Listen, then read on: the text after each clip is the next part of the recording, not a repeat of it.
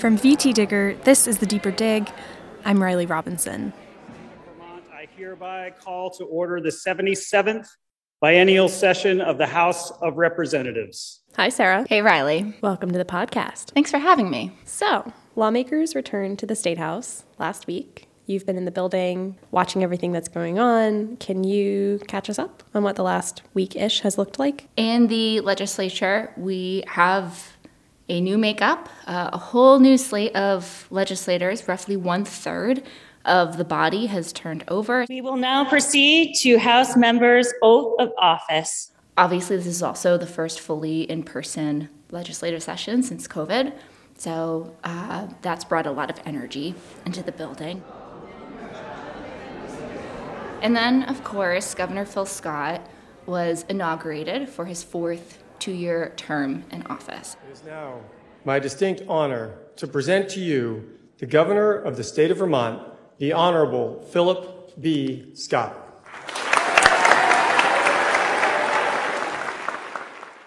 We heard his fourth inaugural address where he laid out his kind of vision for Vermont over the next 2 years. That the distance between Burlington and Rutland, Manchester and Reedsboro, Middlebury and Craftsbury, St. Albans and Richford can be measured in more than just miles.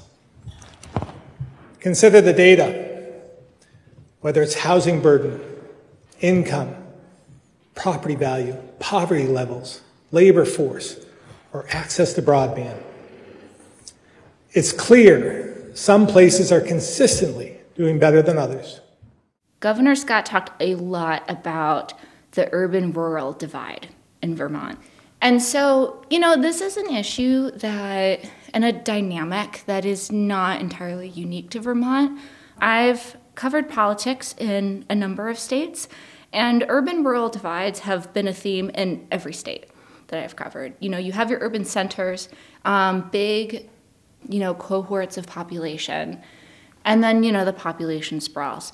And people in different geographic areas have different needs, different priorities, different political beliefs, etc. So what Governor Scott was talking about in his inaugural address, he was talking about that kind of, dichotomy in Vermont where we see Chittenden County is obviously the state's population hub. The rest of the population is spread out throughout the rest of the state. And so if you are in, say, Burlington, things are going to look quite a bit different if you're there versus, Dover. I noticed that Scott mentioned in his speech the small state minimum, which is a federal policy. It's in the U.S. Congress. Just look at how he used the small state minimum to prevent states with larger populations and larger congressional delegations from taking the lion's share of federal funds.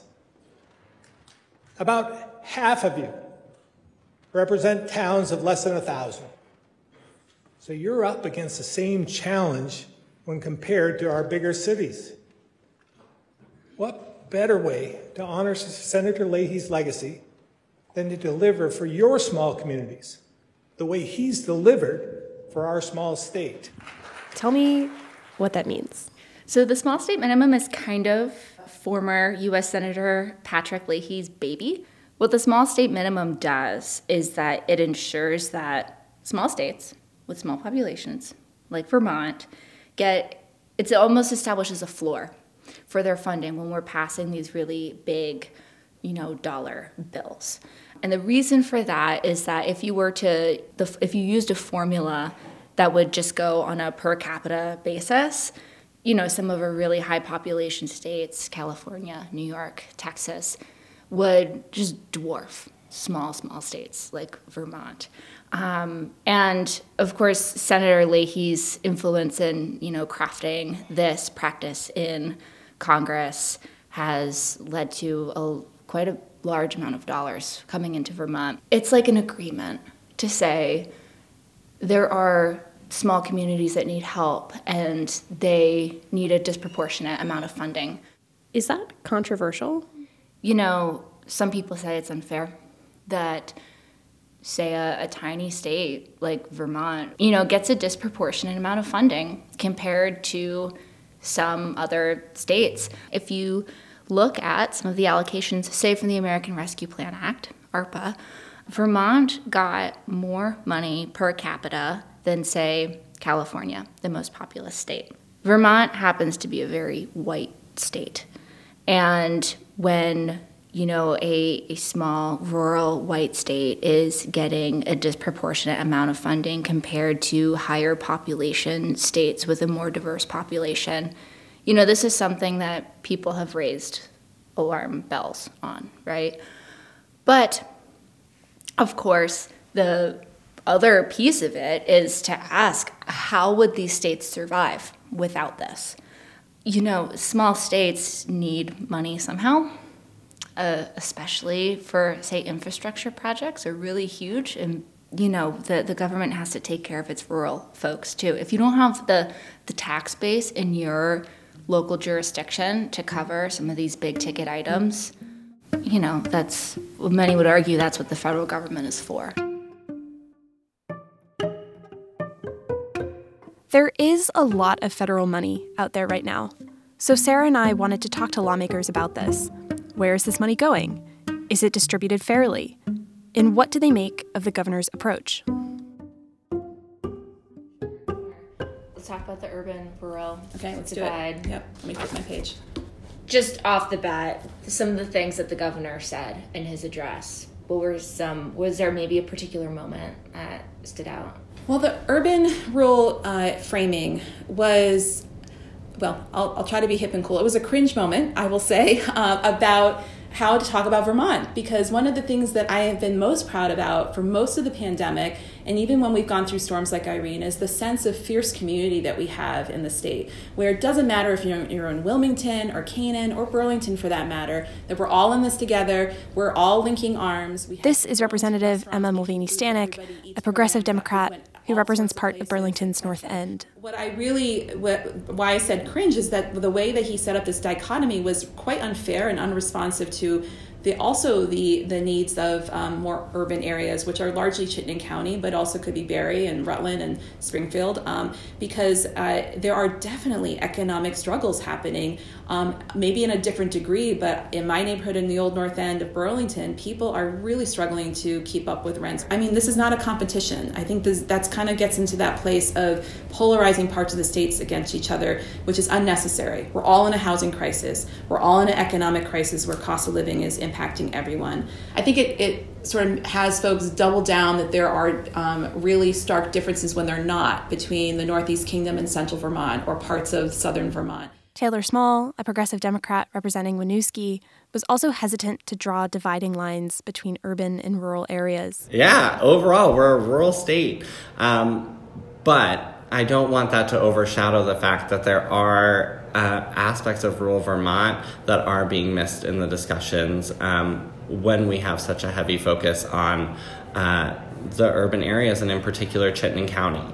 I think what the governor also highlighted is that there is a large contingency of representatives and senators from Chittenden County because of population density in that area.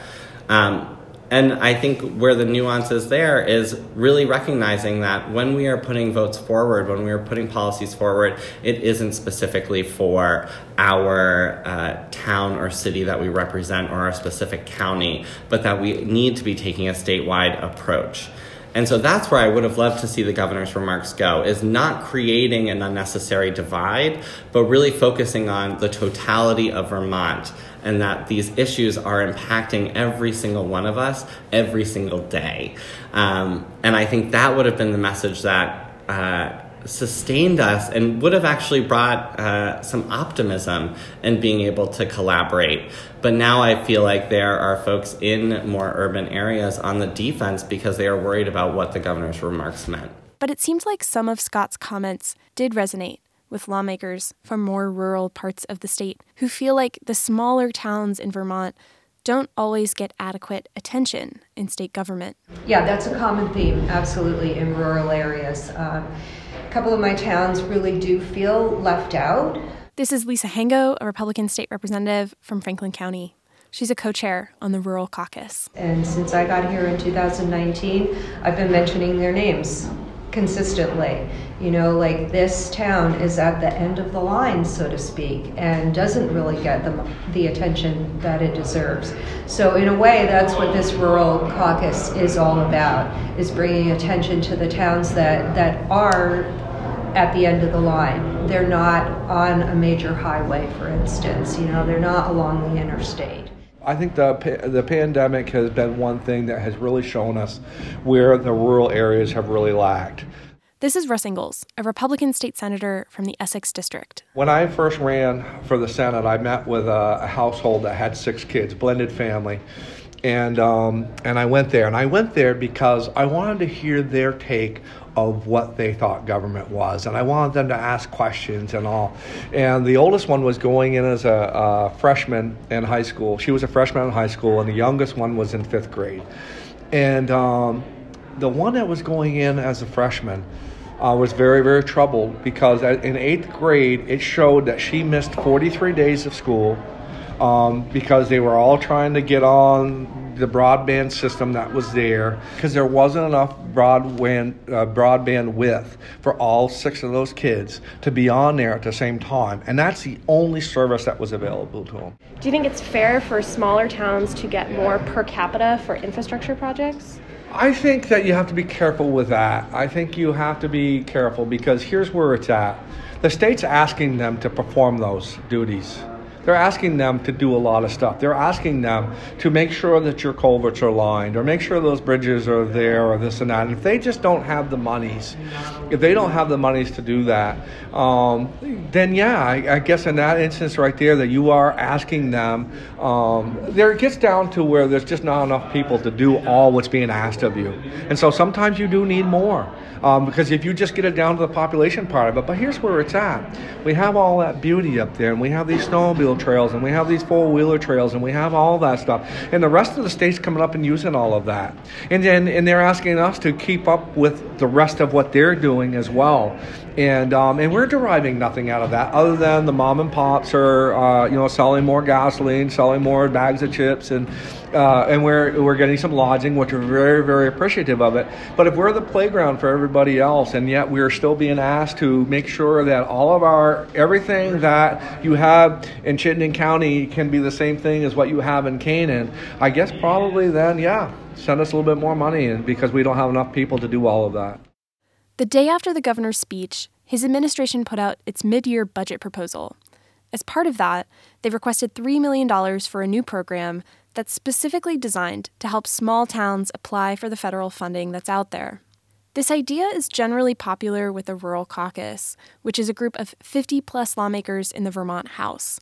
They represent some of the smallest communities, and they span the political spectrum. So in my town, we have 3 volunteer select board members, and we have, a part-time town clerk, and that's true for so many of our communities. This is Katherine Sims. She's a Democrat who represents 4 towns in the Northeast Kingdom. She's a co-chair on the Rural Caucus. And we see that there's been a difference in the utilization of the state ARPA dollars by communities that have town administrators or town managers and those that don't. That there's a real bandwidth difference, and we want to help those smaller communities that have less capacity make sure that they can advance their projects in this critical moment to take advantage of the federal dollars. I think what we're trying to talk about is how do we help every community thrive? How do we make sure that every community has kind of equitable access to programs that we make available? And what we're trying to have a conversation about here is how do we make sure that we're not leaving some communities behind? And I think there's sometimes a kind of baseline level of capacity, whether it's in, organization or a business or a town, needs to kind of operate. Lawmakers and Phil Scott are both pointing to this bigger structural problem of how we run government and how we distribute funding. When we say that there's a lot of federal money for X thing, like broadband or weatherization, that's usually done through a grant program. And that takes work. Some human, has to sit there and write out an application and then run the project and sometimes report back on how that money was spent. In most Vermont towns, around 55% of them, don't have any paid staff to do that. So a lot of the time, the towns that could benefit the most from these big grants are the least likely to apply for them. It's humans, it's humans, it's time, it is technical know-how. This is Laura Sibilia. She's an independent state rep from Windham County, and she's the third co-chair of the Rural Caucus. So I represent a pretty rural district, a lot of small towns in southern Vermont, a pretty mountainous area, really isolated, a lot of the towns. So I live at the very bottom of Route 100, well, not the very bottom, close to the bottom of Route 100, in between Windham and Bennington counties. These are very isolated communities. So when we think about their connection to energy, to the grid, when we think about strong storms, which we definitely see evidence from, our utilities, that weather is becoming more and more extreme in Vermont, they're being isolated. So the electric grid I see as an infrastructure issue. Broadband, which we certainly are doing a lot around broadband. I think the communications union districts are a big asset in that regard. Water, wastewater, those are differentiators going forward. Do communities have access to clean water and wastewater? This is the second year that the Rural Caucus is working on a rural omnibus bill to put before the legislature, and it will likely cover a broad range of issues: housing and Act 250 reforms, the right to repair farm equipment, maintaining rural EMS services. Administrative capacity is also top of mind because it touches all of these other things. Money for affordable housing generally goes through grant programs. Anything where towns are pooling regional resources also takes admin work. Here's another great example, right? So how do two towns with fire departments that are pretty isolated, that they can't really stand up, fire departments, how do they come together? How do they even have that conversation? So, and they may not do it, but how can someone come forward and say, hey, maybe we could help you have that conversation, just give you a little assistance so that you're at space capacity, we could help, call the meeting for you, help you kind of find programs that may be able to support merging, those types of things. Those can be big issues for just regular citizens, and regular citizens run Vermont. That's who runs Vermont, so.